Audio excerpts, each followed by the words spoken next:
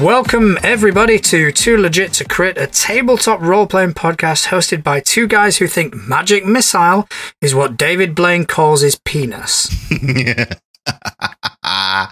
It's probably true. Honestly, yeah, 100%. He calls it his magic missile. It's the kind. No, I think probably Chris Angel more. That's more a Chris Angel it's thing, not I think. goth enough for Chris Angel, though, is it? His would have been Eldritch Blast. Eldritch Blast all over their face. Oh, brilliant. Okay, my name is John Santana. Oh, I'm still Justin. How are we doing still, Justin? How you been keeping, my friend? Yeah, not too bad. The construction outside my flat is doing my head in, but other than that, I'm all good, mate. How about yourself? Yeah, I'm all right. I have no construction outside my flat, so... Well, it's all right for some. All is good. But yeah, other than that, just suffering the heat. I say suffering. I'm enduring the heat. Yeah. Kind of reminds me of what I call back home, to be honest. Yeah, same a little bit. I think the main difference, though, is like the buildings in those respective places are built for the heat, whereas here they're not. And that makes it 10 times worse. Yeah, that is true. Although the buildings where I come from aren't built for the cold, despite there being very cold winters. So, it's 6 of one, a half roundabouts. Yeah. So in the winter, you're all right, but the moment the winter hits, it's like, fuck me, I can't get warm. So what have you been up to this past week? I got a couple new board games because I could. And we built some characters. Well, we built a character. I'm intrigued. What do you mean? You were there. Oh, yeah, that. Yeah, that. Sorry, I thought you were talking something other than that. No, that. I got to build the best character of all time. You did. Do you want to tell the listeners the character's name? Oh, no, you can do the name. Okay, so the name of this character is Dick Richards. Oh, it's the best name ever. I do like the name. That is pretty cool. So what you don't know, Justin... Oh, no. is that my game yesterday was slightly delayed because people were doing live things. Yeah, life. It happens. It happens. So those of us that were there, rather than starting the game and then having other people come in, it was a case of, do you want to build some characters? Oh, no. So there's more? So there is now more. So the crew gang, bigger? The crew is bigger. The crew is bigger by a factor of 2. Oh, lovely. Yeah, so for anybody who's kind of unaware, I've been kind of gushing over Blades in the Dark for the past couple of weeks, and yes. We are building a crew. Huge crew. A big enough crew for me to kind of go, right, who's available to play? Let's run a score. Yeah. So currently there are 5 members. One of them is my own character. Just in case someone wants to run a crew, run a score. And one of them is the fantastic Dick Richards, inspired by... One of them is the fantastic Dick Richards. It speaks like that, see? I like a Moxie kid. And so, yeah, we also have... I can't remember their names for the life of me. See, that's why Dick Richards was the best.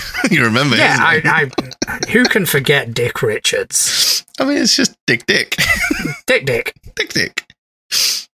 But yeah, so we've got some muscle in the party now. Nice. We've also got someone who is a bit of a tinkerer. Ooh, lovely. So yeah, it got to the point that we were building characters and just kind of going, should we just play this? Fuck off the other game. I didn't want to go through character creation again for the other 2 that were late, so we closed that down and went back to Pathfinder. Fair enough. My current campaign is continuing. They are in what initially seemed like a very idyllic town, and now they are beginning to see that it may not be as idyllic. And I'm really leaning on the horror elements. So love it. I'm having so much fun. Oh, that sounds awesome. In other news, we had our monthly Pathfinder Lodge meeting on Saturday. Oh. That was a load of fun. Ran an undead-based scenario, which was quite entertaining. So lots of Steves. Lots of Steves. Love it. Steves were everywhere. Good Steves, bad Steves. Somewhere in the middle, Steves. Somewhere in the middle, Steves. Terribly bad Steves as well. Oh, okay. So yeah, it was a really good scenario. I had a good laugh, and I've got another one coming up on Saturday. Oh, nice, man. And there is also a bit of news which I can't quite share at the moment, but it is incoming. I posted a bit of a teaser in the Facebook group. But when I am able to talk about it, I will. But until then, yes, I'm just teasing. I'm just unbuttoning a couple of buttons. Just showing a bit of the old cleave. Oh my gosh. Just bending over and picking something up. That is what I am doing. Oh no, I dropped my greatsword. Oh no, I'm all thumbs today. Oh, that's pretty good. That's pretty good. So what about you? Have you been doing anything? Have you done anything with your campaigns? No, so we've not stalled out, that's the wrong words, but life has got in the way a little bit, but we knew it was going to, because when we made the plans to have these campaigns, there was like basically this whole month where people were busy. So we knew that going in. So we are trying to squeeze in a couple more sessions here and there. We were meant to be having like a bunch of one-shots and stuff yesterday. But because of the heat and whatnot, that didn't happen. But it's coming up to my birthday week soon. And I'm hoping to get either a couple of games in, and I'm definitely having a big board game night, which would be awesome. Sounds pretty good. It's a good way to celebrate a birthday. Yeah, man. That's what I bought new board games for. I've got Dead of Winter back there. Oh, no. Colour me intrigued. It's a zombie survival board game. A zombie survival board game? Okay. Yeah, which is, it's like co-op, right? So we're all working together to achieve a goal, which is randomized. You draw from a deck, right, for what the goal is for that game. Right. However, it's possible, doesn't always happen, but it is possible that there's a traitor in the group. Okay. Who's working to their own ends. And basically all players have like their own goals as well as just like the colony goal. And yeah, one of those goals might be that you're a traitor. But there's only ever one traitor. But yeah, it's pretty good. It's a lot of fun. I've played it a fair few times in the past. But I used to use somebody else's copy. And whilst it's great having a copy with a friend or anything like that, it's nice to have your own, you know? Yeah, definitely. And, you know, if it's a game where you can dick people over, then I may give it a whirl. Yeah, well, there's a game in particular down that vein that I want to get for you to try because I think you'd love it. It's a game about bank heists. Okay. It's right up your alley because basically there are 3 factions in this game. Right. One is the crew trying to pull the bank job. Another faction is the undercover police that have infiltrated the gang. So again, the traitor element. But then there's a third faction, which is a rival gang that has infiltrated the gang. Okay. So you don't know if somebody's dicking you over because they're a rival gang, or if they're dicking you over because they're a cop, or if they're just being a dick. It's really fun. Because there's also like a guy who's in the crew who has a feature called Sticky Fingers, which means that they essentially have to do the same action that a cop would do. Right. So it makes that whole thing of like, well, you did that, so you're definitely a cop, a bit harder because it could just be a crew member with sticky fingers. And so there's like whole, like, I won't get too much into it because obviously that's not what we do here. But it is a lot of fun, and I think it's the kind of game that's right up your alley because it's like there's deduction, there's betrayals, there's because you can make alliances and be like, well, we can gang up with them, and like you could end up like teaming up with somebody who's not on the same team as you, and then when it gets to the big reveal, they turn their guns on you, and then you're like, well, fuck. Don't you think with our friend group, everybody's just going to turn on everybody? Exactly. Like, every single person. It'll be chaos. Every single person is going to try dick over every single person. I mean, think of our immediate friend group. Exactly. Just think of who of those people are going to be the wide-eyed sort of, I just want to get through this together, guys, and friendship was the fifth element. That's all along. Point. It's amazing. we're just gonna screw each other over. It's the same logic with Dead by Daylight, Dead of Winter. Dead by Daylight's a video game. It's been a long day. Dead of Winter, because obviously the minute somebody does anything sus amongst our friend group, we're all gonna be like, nah, fuck him, nah, exile him, get him out of here. I think for a friend group that is as close as we are very quick to throw each other under the bus when social constraints are lifted. Exactly. When we don't have any actual consequence, it's like, yep, fuck that guy.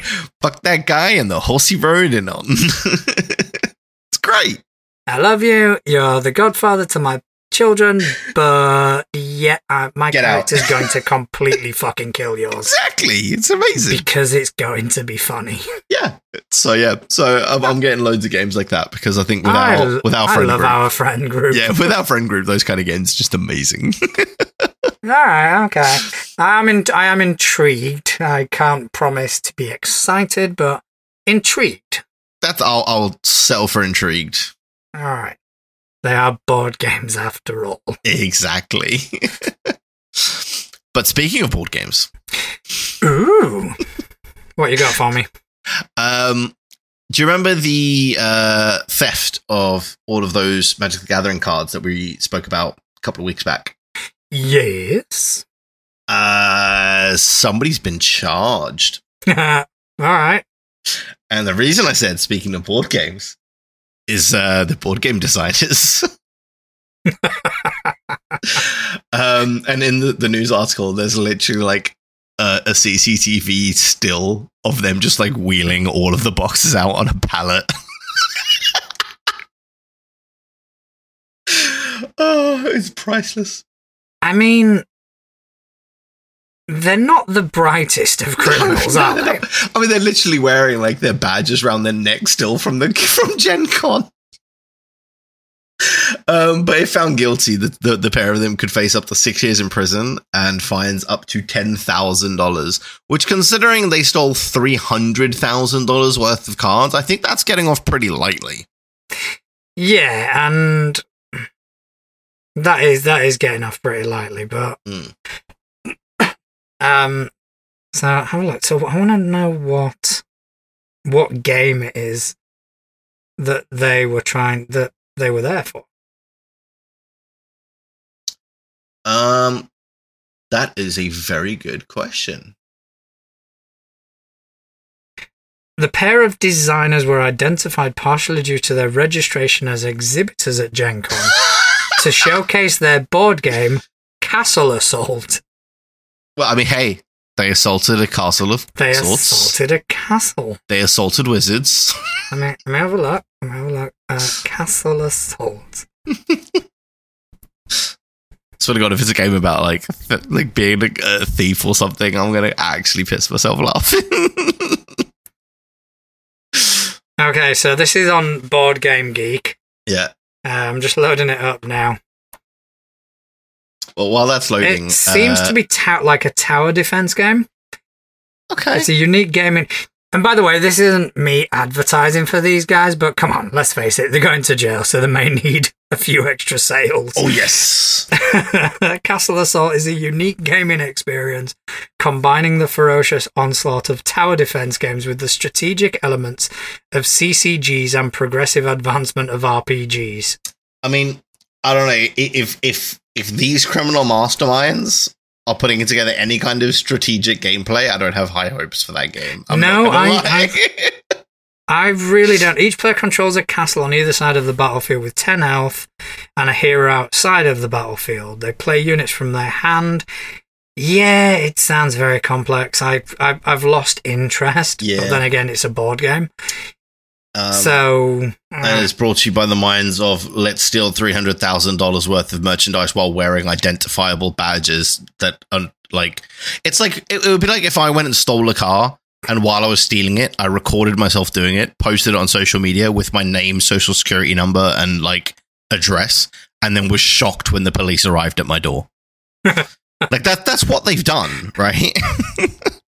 Yeah, but I mean, the funny thing is, where was I? Because I've got the tab up again. Because the part that made me laugh, I've kind of lost. Yeah, it's pair of designers identified blah blah blah showcase their board game Castle Assault. Though Polygon reports that the pair changed their names to Scott Fisher and Ashriel Lockhart sometime after the alleged theft. Oh my god.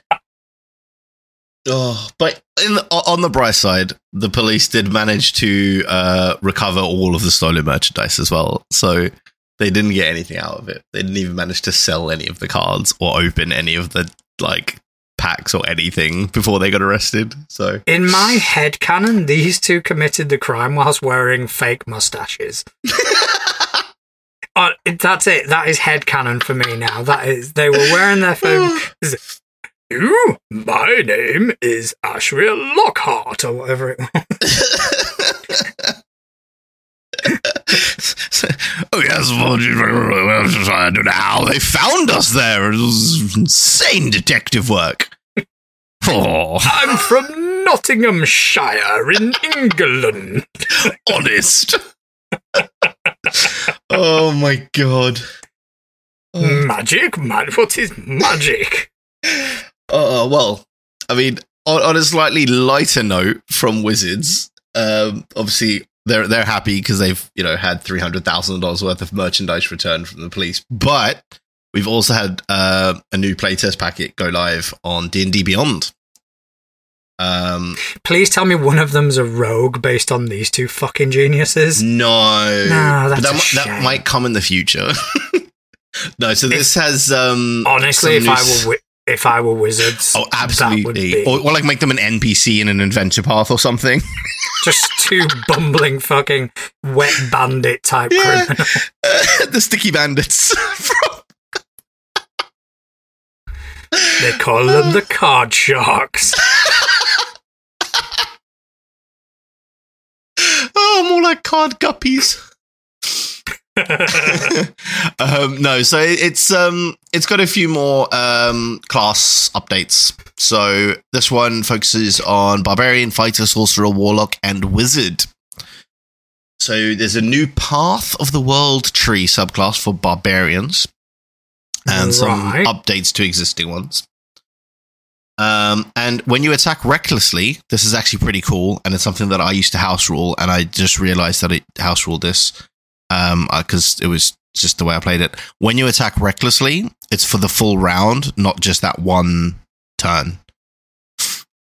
Okay, yeah. Because that always used to bug me. It's like, I'm going to swing this one attack recklessly, and then the rest I'm really going to laser focus. Like, no, if you're swinging recklessly, you're swinging recklessly, my guy. So I like that change. That's a good change in my mind. I think that was something that we discovered quite further down the line in Pathfinder First Edition with Power Attack. Yeah. And it's been a while since I've played, but I do believe that we were just playing it like, okay, so this attack going to be power attack, this attack isn't going to be power attack, and no, we were playing it all fucking wrong. Yeah. And apparently the rules were, if you power attack, you're power attacking for the round. For the round, yeah. Which makes sense, to be honest. Exactly, and that's essentially what they've done with the reckless attack as well. So it's now for the full round, you are attacking recklessly and swinging your weapon around like a crazy person, which fits the barbarian quite well, I think. And their brutal critical is getting a damage buff, which is awesome because the brutal critical that barbarians have is so cool.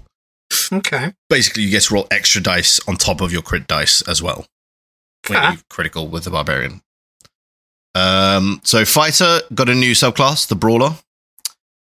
Excels at improvised weapons and unarmed strikes. So again, more things to make monk not something anybody's going to play because they've basically given fighter a monk version. Yeah, the monk is definitely getting shafted in this. Yeah. I think it's because like D&D players as a whole have been complaining that monk is underpowered for so long. Wizards were like, you want to see a monk underpowered? We'll show you an underpowered monk. That, or they're saving like all of the big monk changes for like the last playtest or something, and monk's going to come out and just be fucking insane.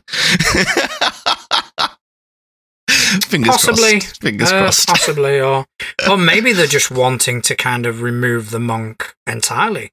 Possibly, yeah. I mean, it might be something they're looking to do. And have the monk's presence be replaced by more like a subclass flavors of other classes. Yeah.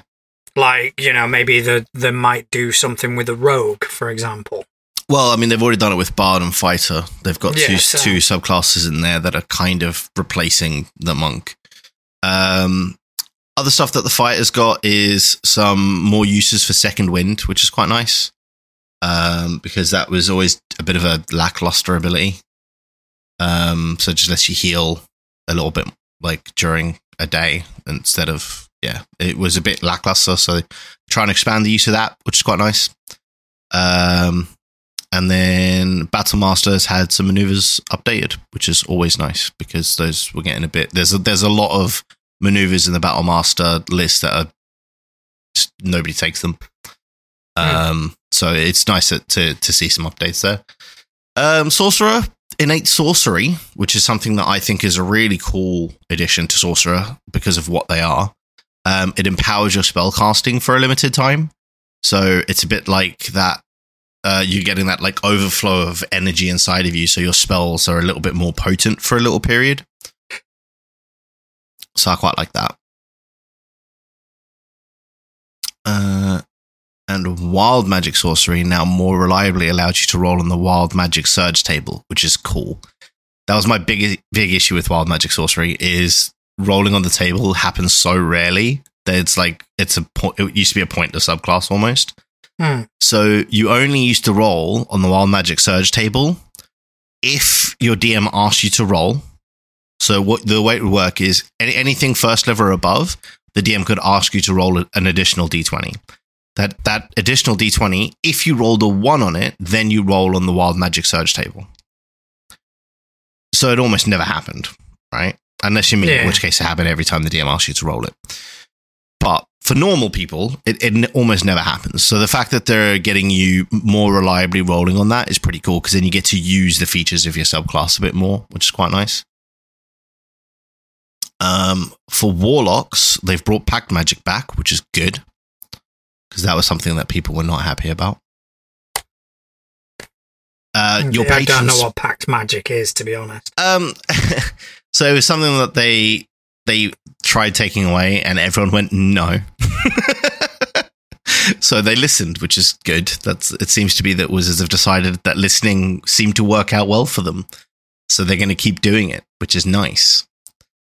Your Eldritch Invocations are now available at first level, which is awesome because you used to have to wait until I think it was like third level for that. I think a lot happened to classes at third level in yeah, 5e, it did, and it looks like they've brought a lot of that back down to first level now, which is quite nice. So you start to see the flavor of characters straight away rather than having to wait 3 levels, which is quite nice. And this is quite a cool one that I like the addition of. Your patron spells are always prepared. So when you select your patron as a warlock, you get access to a bunch of spells specifically for that patron, right? Because they're the ones that are giving you your magical ability.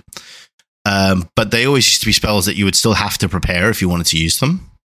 So you kind of never did because they weren't always the most desired spells. But now having them always prepared is quite nice because it just expands your spell list a bit. And then the wizards, their spellcasting feature now allows them to swap out a cantrip each long rest, which is cool. Because your cantrips are always kind of a bit trickier to keep on top of. And memorize spell is now a feature. So modify spell and create spell have been nixed. So you can't modify a spell and you can't create a spell, but you can memorize one. Which I'm guessing means you never need your spell book to cast it. You just know that spell. No, if you're guessing, I've got no fucking clue. Well, I haven't logged into D&D Beyond for a couple of days, so I haven't seen any of these in the playtest document yet. So I need to go through them a bit more. Are you allowed to not log into D&D Beyond without the Pinkertons knocking at your door? Maybe that's what was outside earlier. Maybe that's it. Maybe that's what they were trying to intimidate you into using their product. I better log back in quickly. Yeah, get logged in, because if not, you know. Yeah, no, that's not worth the risk, man. Not worth the risk. Not worth it, man. Yeah, so that's about it for the new playtest stuff. I'll have a little bit more of a dive into it over the coming days, and I'll maybe give you a bit more of an update on my thoughts next time. Yeah, speaking of that, one of the players, not at my table, at the other table on Saturday, actually played one of the playtask classes for Pathfinder. Oh, okay. I think they played the Animist, so I do need to get in touch with him and see how that went. And completely, now that you've just reminded me of that, I completely forgot about it. Yeah, that was the one that I liked the sound of, wasn't it? The Animist. Yeah, it was essentially where you kind of sort of internalize spirits, and you obviously gain some powers.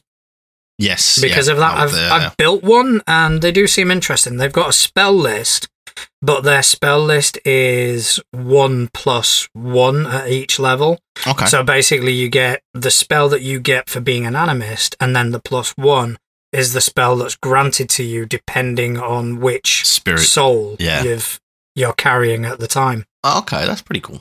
So it does sound pretty cool. I just haven't had a chance to play one yet. I mean, keeping in the D&D vein, have you seen the Coffee and Chaos? I've seen something about it. It makes me want to hurt myself. Well, that's just because you worked in hospitality for so long. Exactly. It would be like the worst thing for you to possibly do. But essentially, for those of you out there listening that haven't got a clue what we're talking about right now, Coffee and Chaos is an RPG that lets your D&D characters run a cafe and uses cutlery instead of dice. I've run too many cafes and restaurants and bars in my time to even... if I'm ever with a GM and they pull this shit, it's like, right, that's it. My character's dead. See you later. But what's cool as well is, like, there's actually rules in this game. So instead of creating a new character, there's rules for converting your current hero into this game's stats. So, like, converting your, like, intelligence into whatever the equivalent is when you're in a kitchen. Wouldn't even know. And yeah, it's just a big bundle of silly by the looks of it. And yeah, the full game is available digitally on a Couple Paths itch.io page. And there is also a physical version available via Let's Pledge on GameFound campaign. So I'm just having a look at the cutlery-based system of knives, forks, and spoons as resource tokens and tackle prompted obstacles as a team, such as handling a rush hour of impish demons or exhuming a ghost that's currently haunting the supply closet. Each character can approach the problem as they choose, using different cutlery tokens to represent a straightforward, brute force technique or perhaps a less conventional solution that leans into the catastrophe as an unplanned opportunity. Yeah, so it looks like knives are, you take a direct approach to the problem. Fork is creative. Yep, and spoons are a considered approach. But there's two spoons. There's spoon and then there's teaspoon. What does the teaspoon do? I don't know. See, damn it, these are the things we need to know. How much is this game? $15. Fuck that, I'm not paying that. Well, this is the cool thing though, right? Because it converts, and it's not just D&D. It will work converting from any, you can convert Pathfinder characters into this as well. It allows the characters to retain all of their quirks from any other games they might be in. So your druid can still wild shape, your street samurai still has their cyber arm. But when taken out of their element, the focus is now on how they use those skills and abilities to solve problems. Or accidentally make things worse. I think it's one of those things that'll be really fun to have on your shelf and just randomly throw the party into a dream sequence or something stupid like that. This to me seems like one of those things that is marketed as an RPG but is really just a board game in disguise. It's a board game that you play with your RPG characters. Yeah. Yeah, there's been a few that we've kind of looked at recently and it's like that sounds more like a board game than an RPG. This is one of those that it is like you said, it's a board game that you can kind of apply to your current RPG. There is no way I'm ever going to do that in my game. I'm not going to subject my players to the service industry, considering a lot of them still work in the service industry. Yeah. That's a valid point. So, yeah, not happening. But I'm sure, somebody who's never had the displeasure of putting up with arseholes day in and day out will probably get a kick out of it. Yeah.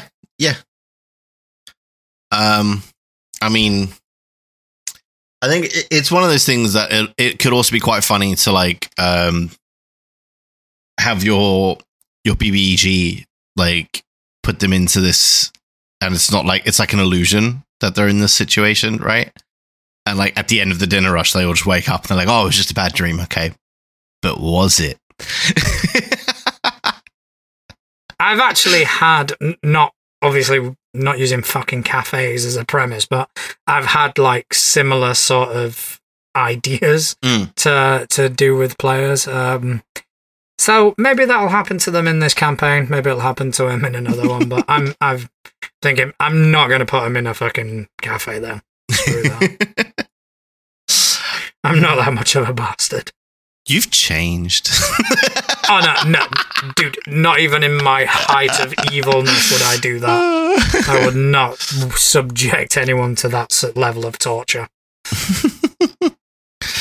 I mean, speaking of things that are quite torturous. Yeah, I'm listening.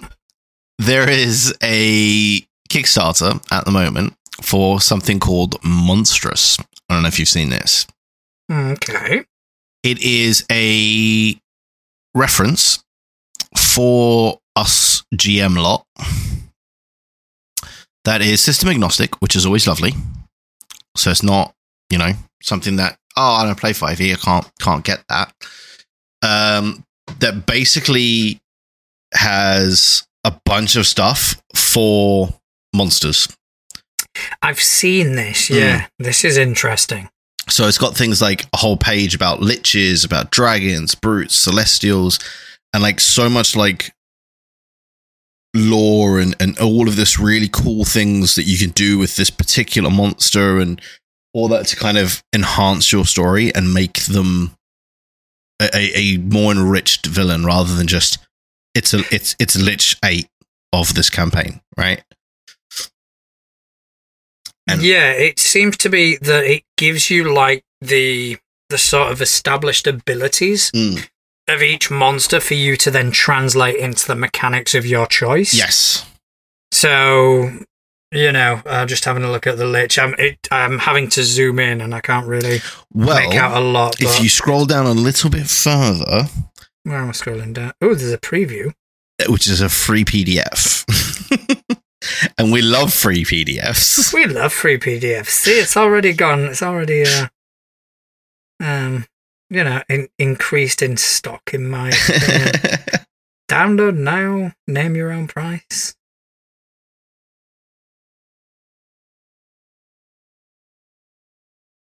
Okay, that will be looked at. Yes. I am gonna be quite interested in looking at that. Because it is. I think it's something that a lot of us sometimes struggle with, because obviously you get your monster manual or your bestiary or whatever it's called in the particular system you play, right? They're all the same book, let's be honest. And you look at that, and you end up just throwing the same lich at them all the time, or the same skeletons like Steve. It just gets a bit. Not repetitive, that's probably the wrong word, but predictable is probably the best word for it. With something like this, where you can mix it up a little bit, the lich is actually the one that's in the free PDF, by the way. How is it? Yes, I've downloaded it and I'm looking at it now. It's really cool. It's really cool. So it gives you like a Mad Libs style thing. So fill in the following blanks and add bonus abilities to create a form of the lich. So it literally does let you give you like the foundation to build your own lich that you're going to use for this encounter, right? So it's like aspiration. The lich's entire will bends toward blank, a goal that will take countless mortal lifetimes to achieve, which is why they became a lich. So you need to fill in the blank for why this guy decided to become a lich. Eternal Mastery. The lich is the founder of the arcane school of blank and the most sacred mysteries of blank.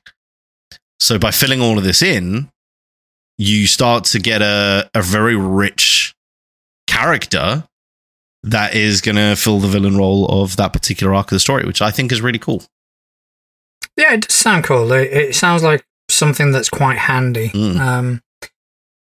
Because in second edition, I do build a lot of my own monsters. And because the system kind of is designed for that, for you to have that ability. Yeah. But it would be good to sometimes have some guidance.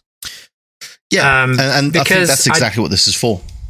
Yeah, so I think it does take a lot from like folklore and stuff, doesn't it? Yes, yeah. Looking at this, yeah, because it also gives you things like prepare the way. So that means on this particular one, the lich has a cult devoted to them. Every 7 days, the lich's cult is left unopposed by the PCs. The cult may take one of the following actions, and it gives you stuff that the cult is doing in the background. Oh, that's cool. So, especially for someone who builds worlds the way you do, where things are happening, like you've said this countless times on the show, if you ignore it, shit is still going to happen. They're still doing stuff. And this gives you the things that they could be doing in the background. So it helps you with that sort of thing as well. So you are actually doing a really good job of selling this, to be honest. Honestly, dude, I'm very tempted to buy this myself. It looks, I mean, just looking at the lich alone, I think it's worth it. Because it's even got like a how to use this book page. So, number one is you focus on what makes each monster unique. We ask what uniquely makes each monster what it is, what it does, and what it's motivated by that will impact the stories they appear in. We steer away from prescriptive blocks of trivia and lore, instead concentrating on the motivations and abilities that make for an engrossing game, which I think is really cool. Because let's be honest, when you get to a villain, nobody gives a shit what the lore is. Nobody gives a shit what their stat block is. You need a hook that makes people want to kill them or stop them or join them, even if that ends up being the case. And this is what it's designed to give you, is that extra bits, which is quite cool. Easy to use worksheets, which is like the Mad Libs thing that I just went through.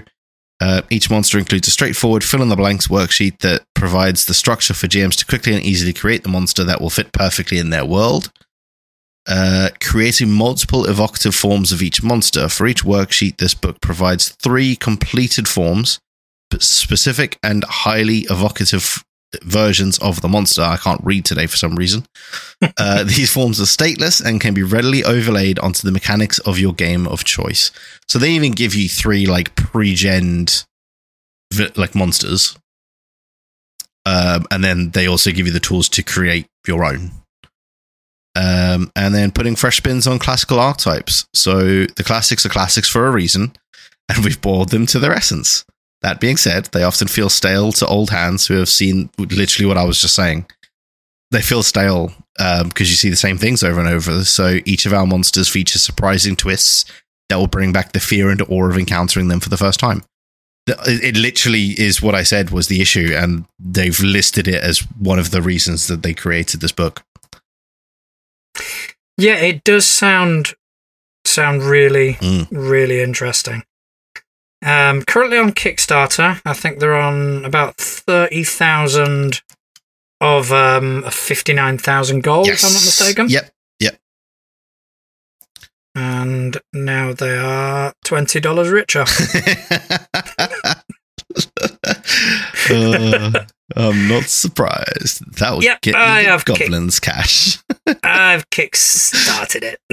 Yeah, I'm just looking through the rest. While you were talking, it was like, okay, so I'm just signing in to get it. I did look at getting the like the hardcover, but it's going to be another $30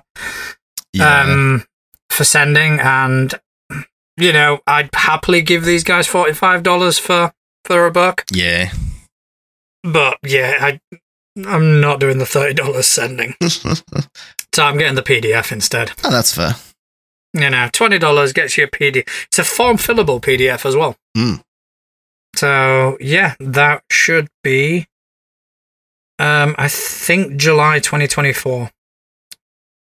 That is going to be fulfilled. I'm just looking at the International Dragons Horde tier, which is like the top tier, apart from the merchant one. Yeah. Gets you the hardcover cloth-bound gold foil special edition of Monstrous, and a 40 tarot card deck of all the monsters, 10 core and 30 forms. The form fillable Monstrous PDF with alternative text comes with it for free. This tier also comes with all the unlockable freebie stretch goals. And how much is that? $95, so £76. That's not bad. That's really not bad. No, that's not bad at all. It's my birthday soon. I might have to get I've done the $20. So there is a button here to edit my pledge. Oh, what a shame. I've ordered the International Dragon Horde now. How did that happen? International Wizards, the Dragon's Horde, International Dragon's Horde. It's currently 84 pages long. So it'd be $125. Just to get that. I'm gonna stick with my $20 thing. Yeah. I'm gonna be sensible. You know, I'm not gonna be stupid. That's not like you. I know. That's it. I've got to draw the line somewhere. And technically, it's not a game, so no, it is not a game. Does not break your thing, because this is not broken. I'm still doing really well. It would be a supplement to any game that you have already. Exactly.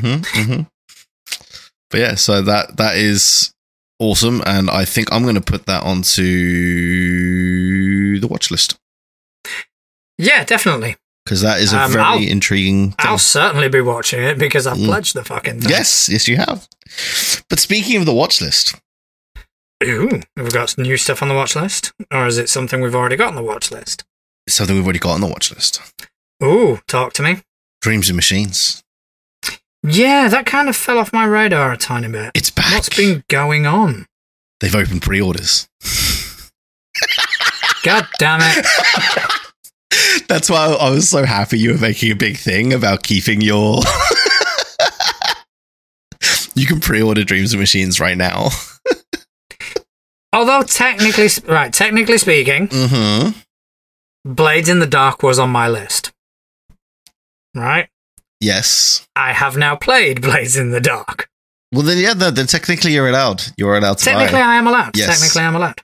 I don't know whether I should or not. Well, I've got a few Modifius games that I haven't played. One of them just happens to be very similar to Blades in the Dark, which is weird. Well, the Game Master's Guide gives you the rules and tools to immerse yourself and your players into the history and setting of Avera Prime, the world that Dreams of Machines is saying. Challenge your players with mutants and mechs alike while traveling the beautiful but dangerous landscape of this colony world. The book is 240 pages, packed with full-color art, bringing the world to life. A detailed guide to the history and secrets of Avera Prime, a map, we love a map, and guide to the region around New Mossgrove, information on the wider continent of Nedresita, everything you need to lead your players in creating memorable stories in the world, including a deep dive into the playable factions and peoples of Avera Prime. Detailed briefs on the Thralls, the Wakers, the Builder, and the Dark City. Guidance for the GM on running scenes, and advice on core mechanics like skill tests, truths, threat, hazards, action scenes, spirit economy, and creating and running NPCs. I read all that like they're very common things. Some of those sound very interesting. And a host of challenging enemies. Rules to build your own Wakers. Yeah, this is a big fucking swing for them. And a complete starting adventure. Yeah, this is a huge swing, isn't it? Mm-hmm. It's and all of that is in the Game Master's Guide, right? The Game Master's Guide is £35. Yeah, that's just a reasonable price. Yeah. The starter set, it's 30 quid, and that also has a campaign, like an adventure. Well, actually, no, they've said that it carries on from the events of the campaign in the Dreams of Machines starter set. So if you were to buy the starter set, run that would lead directly into the adventure path that is in the back of the Game Master's Guide as well. That's really cool. I like that. Yeah, and the artwork looks so good. I think for me, I'm going to keep it on the watch list. I'm not going to invest in it just yet. I'm so tempted. It looks so pretty. I think just because I've got so much that I need to kind of focus on in the immediate that I don't want to start thinking about new things. Ooh. I will kind of keep it on the watch list, though, and just kind of see how it lands. I'm going to say something that might swing you. Go on, then. So, even though this is a pre-order, right, and shipping is expected to start end of October this year, pre-order customers will automatically be sent the final PDFs as soon as they're available.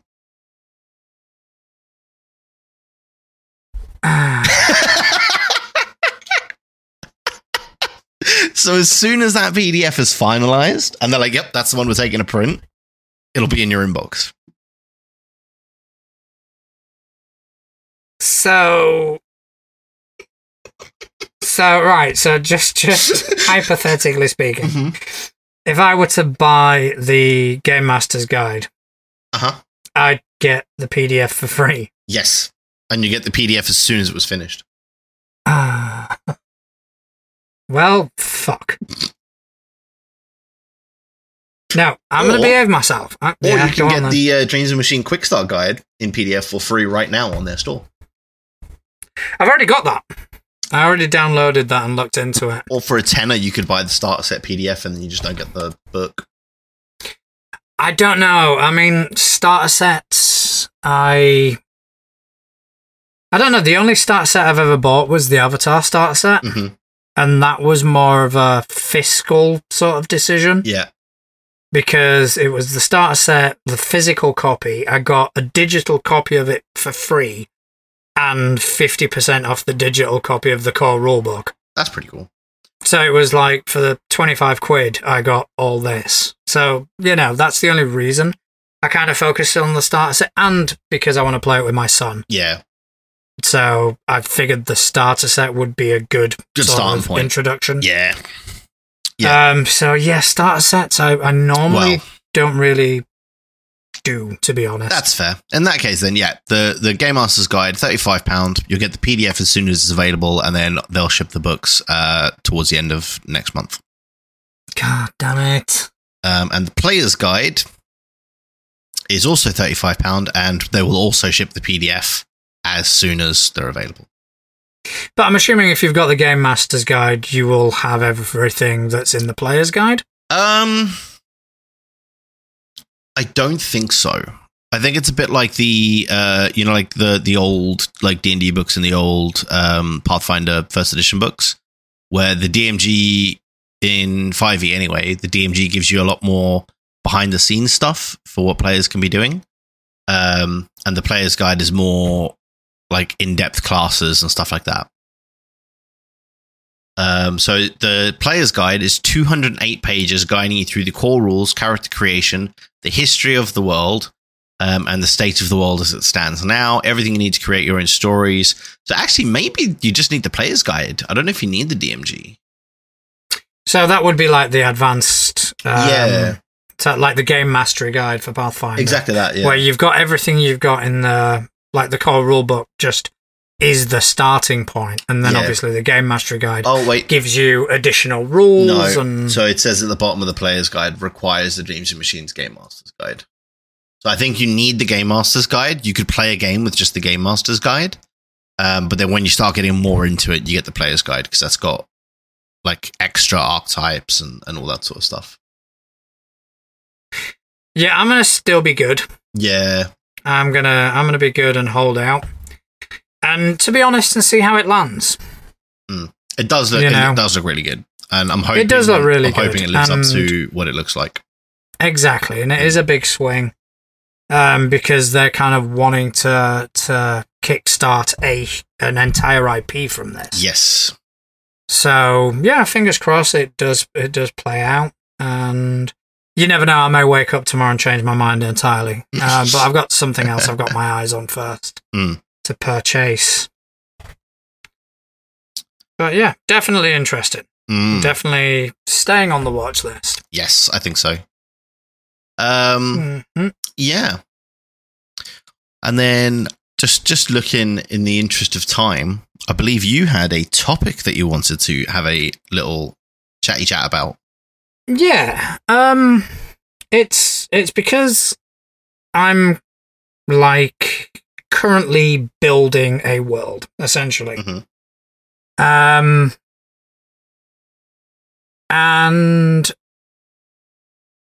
I've been looking at ways to involve the players in the creation of the world. Yeah.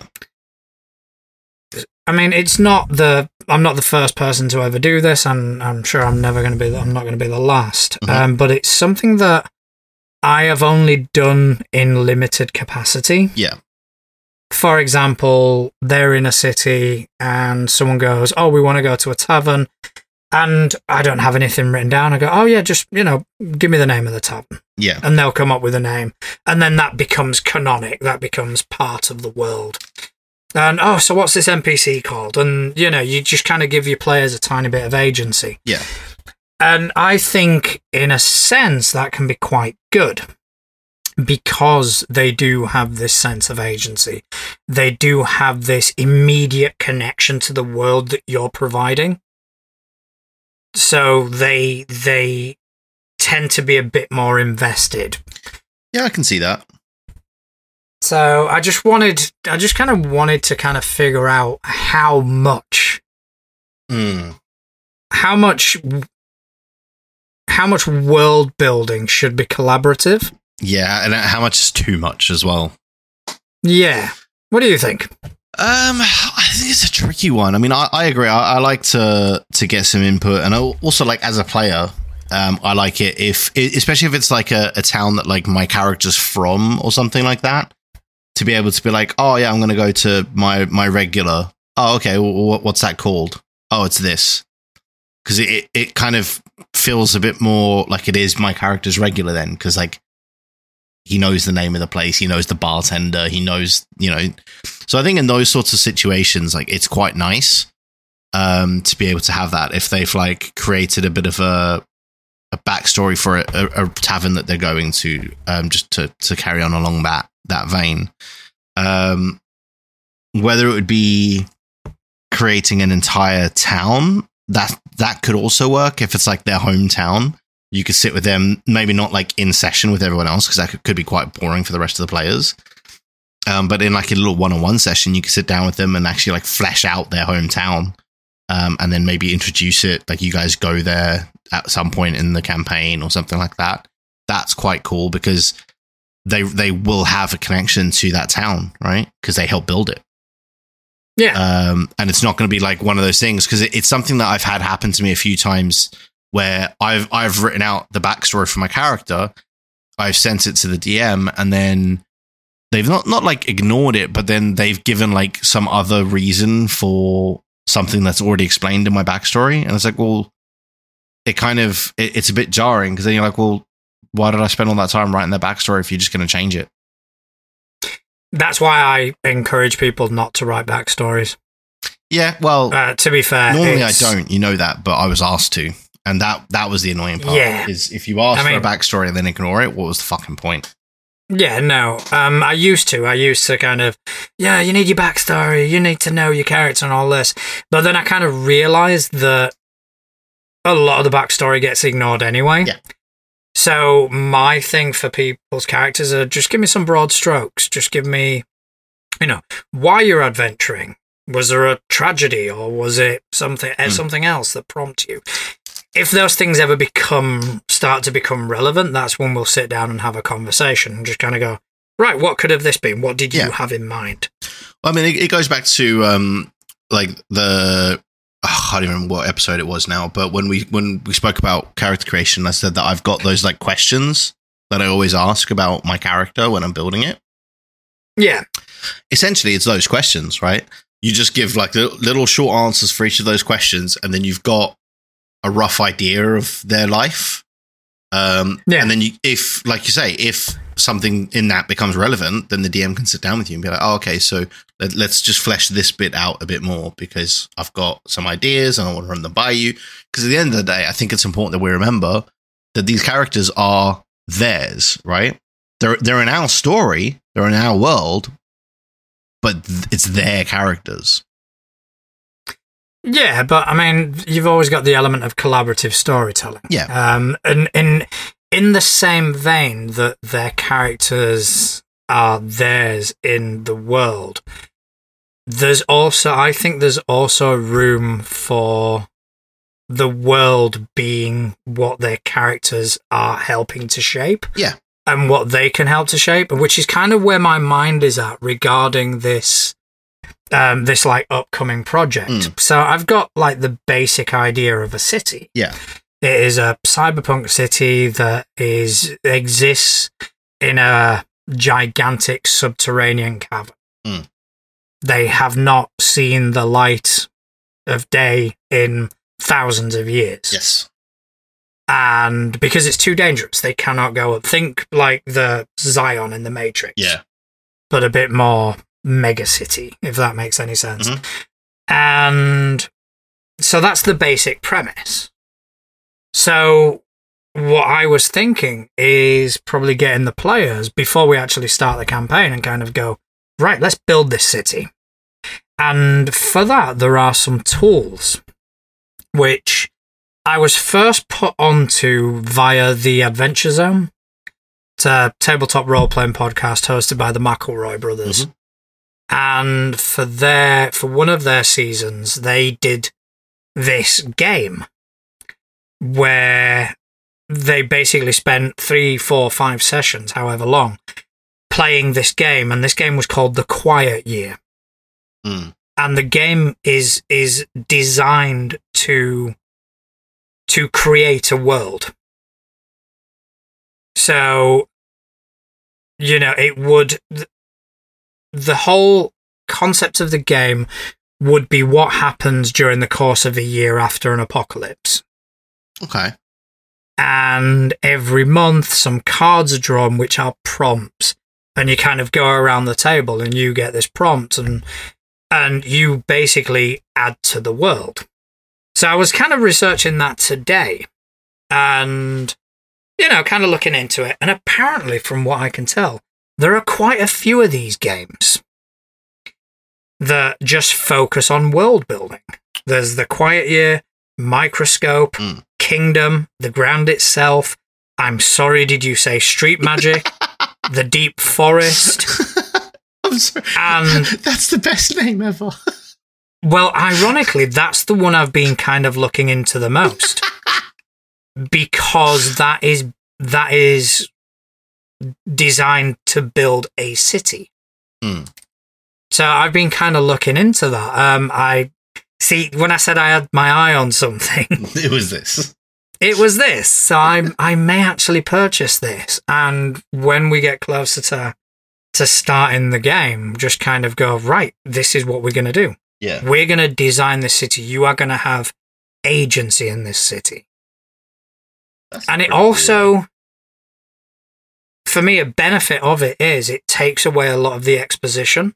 If your characters have helped you create the slums of a city where this nightclub exists, then they're all automatically going to know about that. Yeah, it kind of takes away that whole thing of sitting there that first session and going like, so this is the city, this is what the city guard are like, these are the rules, don't break them or the city guard will come.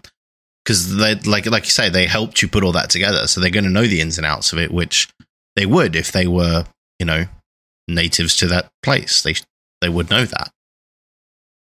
The drawback I'm seeing will be that I think certain elements will be harder to hide. Yeah. But I think as long as they understand that they help me create the sort of framework, and then what happens after that, I'm able to take any sort of liberties I'd like, or any sort of liberties I think would fit. Yeah, will be necessary. The setting a bit better. Yeah. Then I think it could be quite a cool way to start a campaign.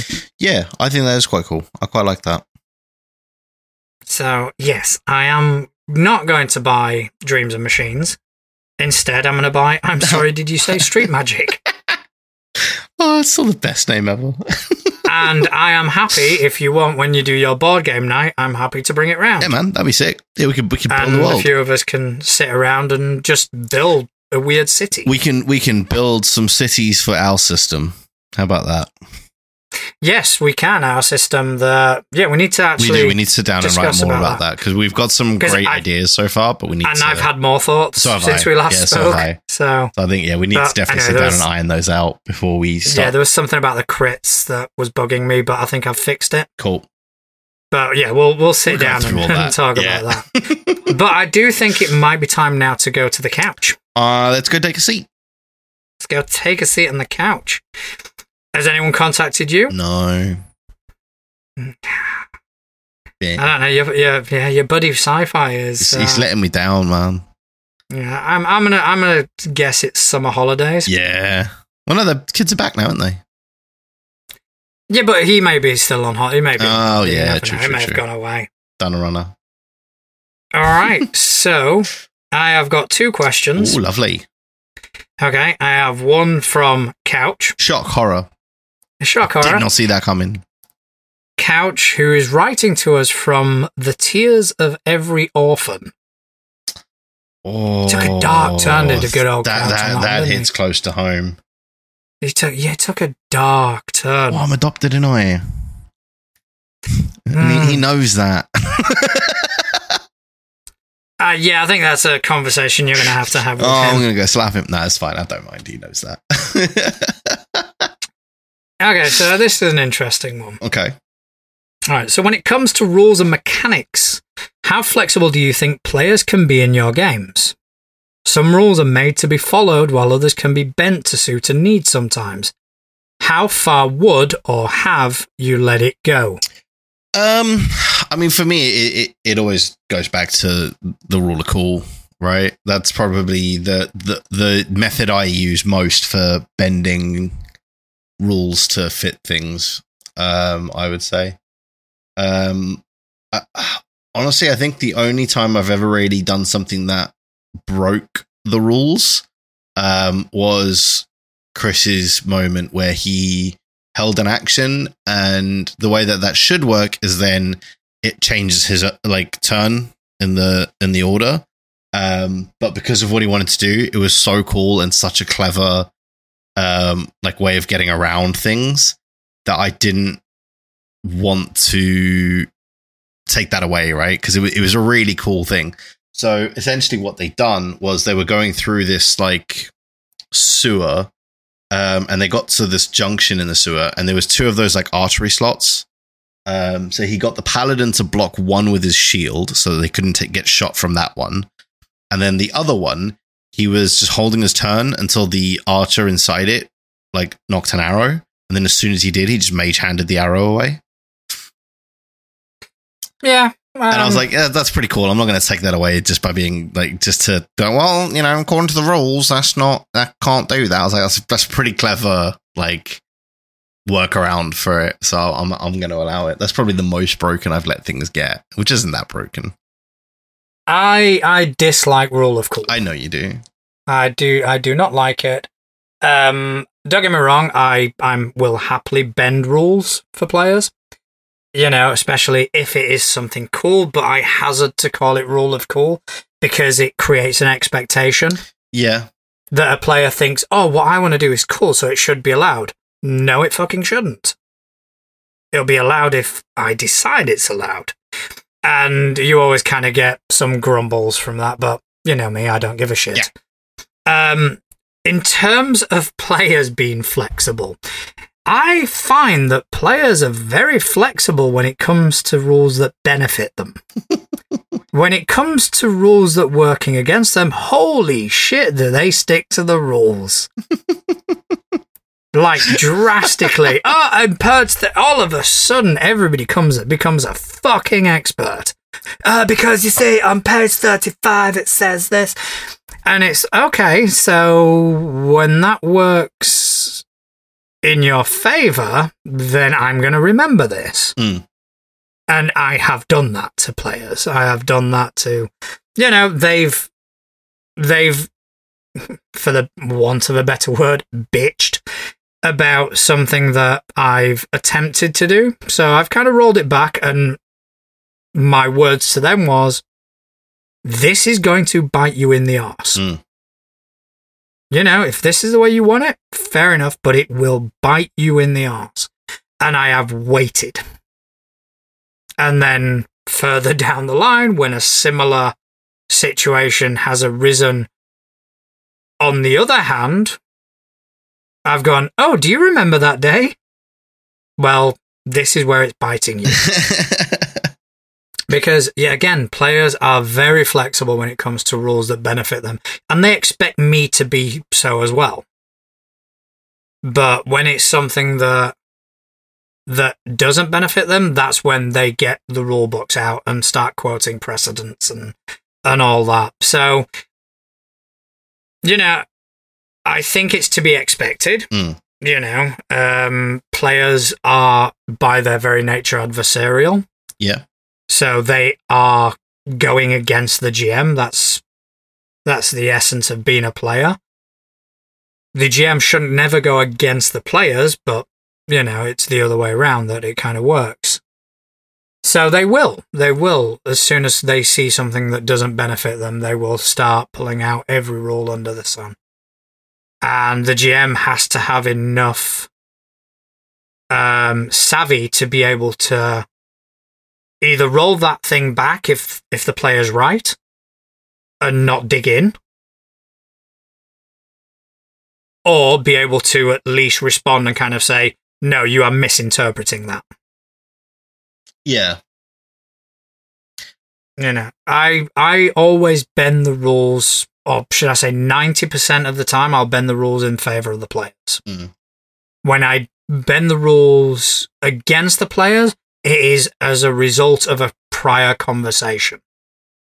Because I'll say, right, guys, this is a bit unprecedented.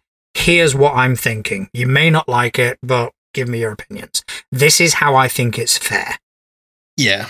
And then they'll kind of say yes or no. If it's a case of something that's going to benefit the players, yeah, fuck it, let them have it.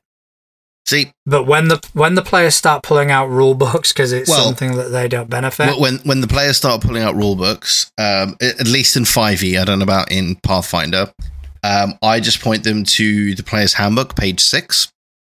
And this is my rules lawyer coming out now, where it quite clearly states, ultimately, the dungeon master is the authority on the campaign and its setting, even if the setting is a published world.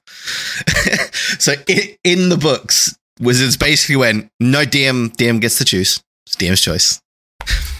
No, but I mean, that's true. That's true in all systems. Oh, yeah. And I agree with that. But at the same time, I advise caution.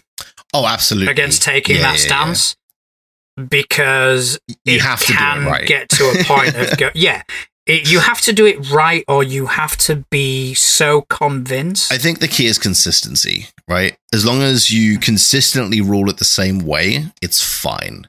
If you rule it one way for the players and another way for you, then it's or even one way for player A and a different way for player B and then a different way for player C.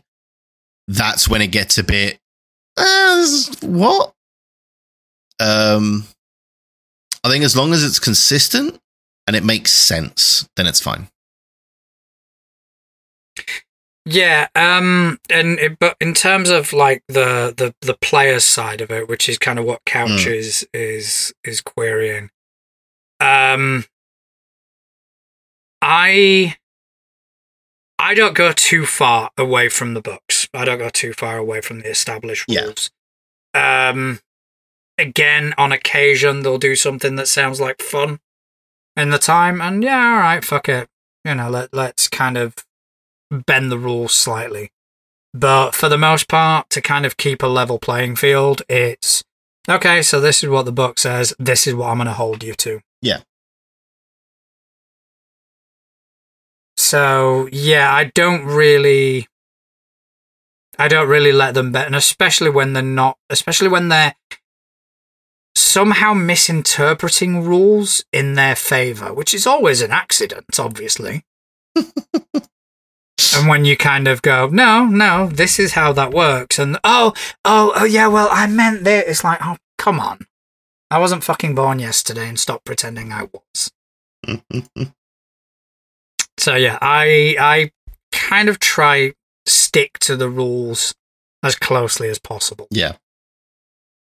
I mean, that's definitely the safest way to do it as well, because then you are always consistent. Exactly.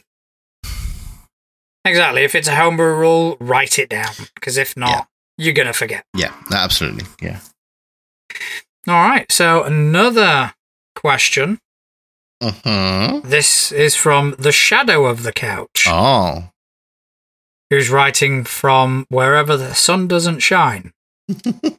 Which is a euphemism for his arse, right? Yes, it is. Yeah. Okay, I just wanted to make sure. Yeah. This is, I think this is more my wheelhouse, though. Okay. In regards to horror. Oh, yeah. You touched on it briefly before.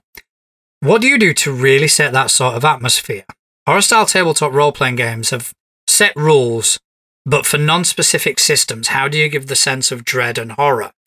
How would you go about that, first and foremost? I wouldn't touch it with a 10-foot pole, purely because I don't know enough about it to try. It's one of those things that I would end up just falling back to like some kind of horror film trope or something like that, which just wouldn't work. So I wouldn't try, if I'm being completely honest. No, that's absolutely fair. I find horror easy. Because you're a scary guy. I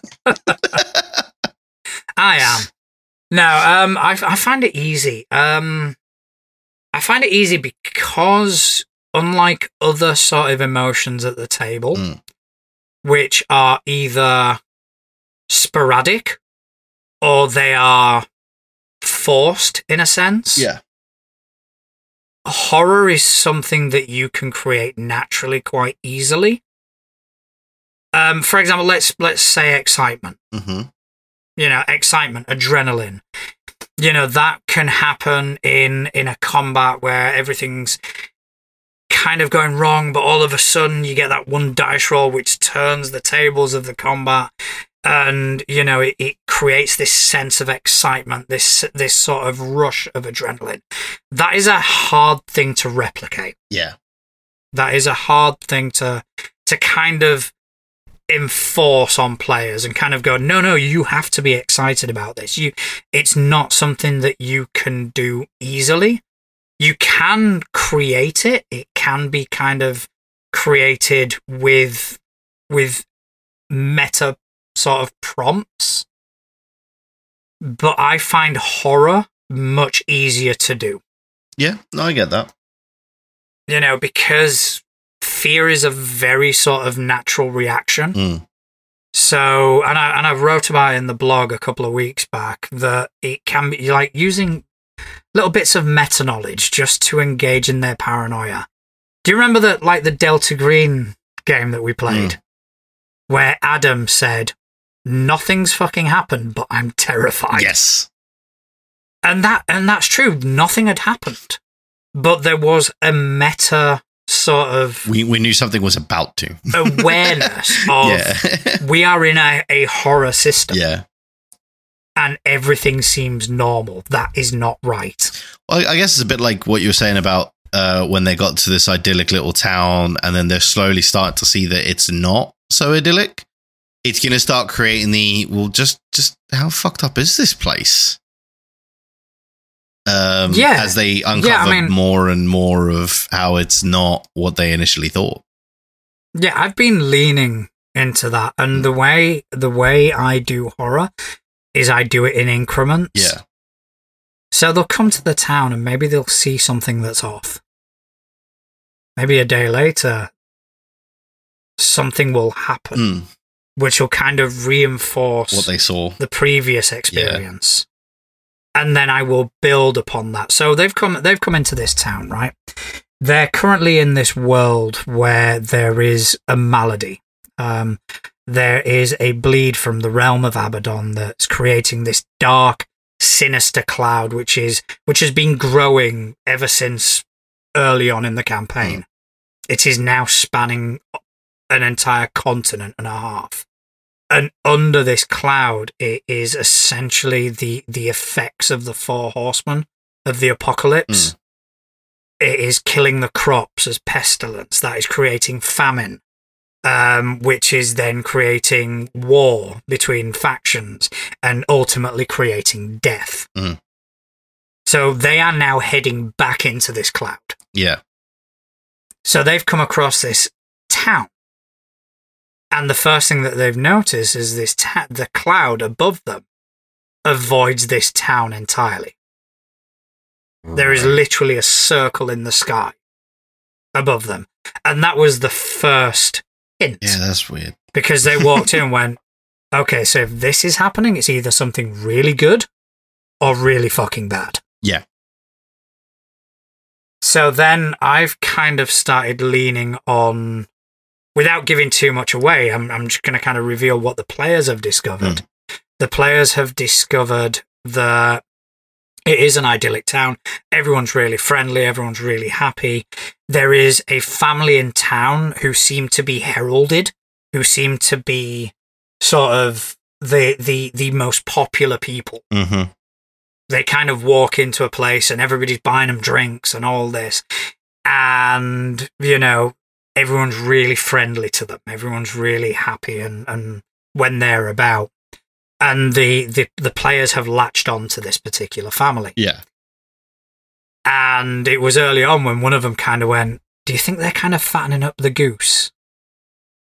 And it turns out that this family aren't originally from the town. They met a townsperson miles away who said, oh, just come to our town, this, that, and the other. And they've been given the biggest house, and they've been... That reminds me of a Supernatural episode. Possibly. I may have drawn some inspiration. And another thing, one of the characters went for a wander in the town and they saw this little blonde kid who kind of ran away when they were spotted. So he followed, the blonde kid had disappeared, but he ended up in the cemetery. And he's noticed that over the course of about 8 years, entire families have died in consecutive years. Okay. All right. So they're kind of putting these things together now. Yeah. So I am kind of leaning on that. Plus, there's also been a couple of attacks that have happened where everything seems to pause. You know, everything other than the players pauses, even that, like, the trees stop moving. And all of a sudden they're attacked.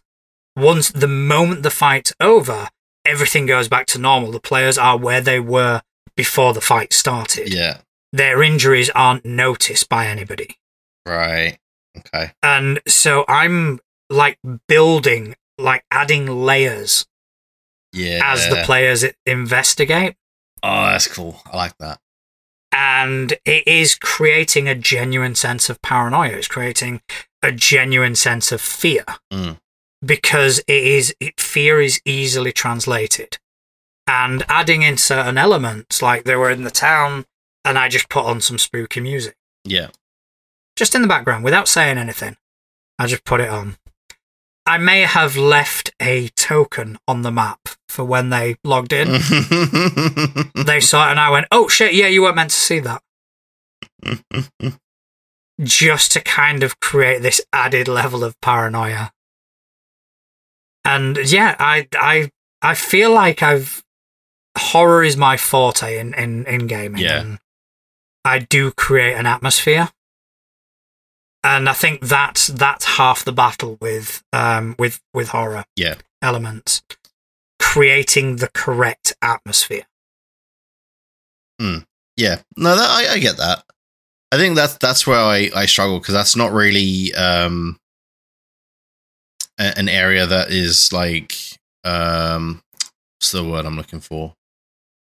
It's not like a zone I'm comfortable in entirely. And I guess that's kind of the point of it.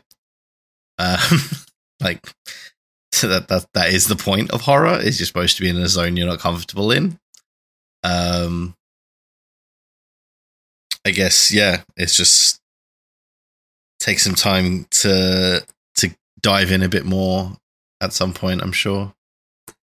Well, I'll run you through some Delta Green. Yeah, I love Delta Green. You know, those are good horror mysteries. So yeah, I mean that's going to be imminent, because I do need to start planning for Impossible Landscapes. But yeah, so I think that's about all we've got time for tonight. Yes. All right. Thank you, Couch and the Shadow of the Couch, for sending in 2 fantastic questions. They were really, really cool. Thanks to you for spending some time with me this evening. You're very welcome.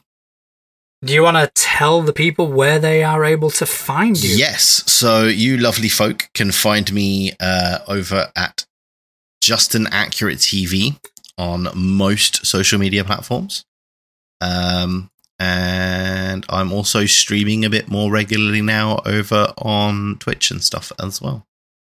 Fantastic. As for me, you can find me at Natural Juan on most of the social media sites. You can find us both in our Facebook group. Yeah. Which, you know, pop in, say hello, tell us what you liked, tell us what you disliked. And other than that, thanks to everyone who's spent time out of their valuable day just listening to 2 idiots waffle on about tabletop role-playing games. And we will see you next time.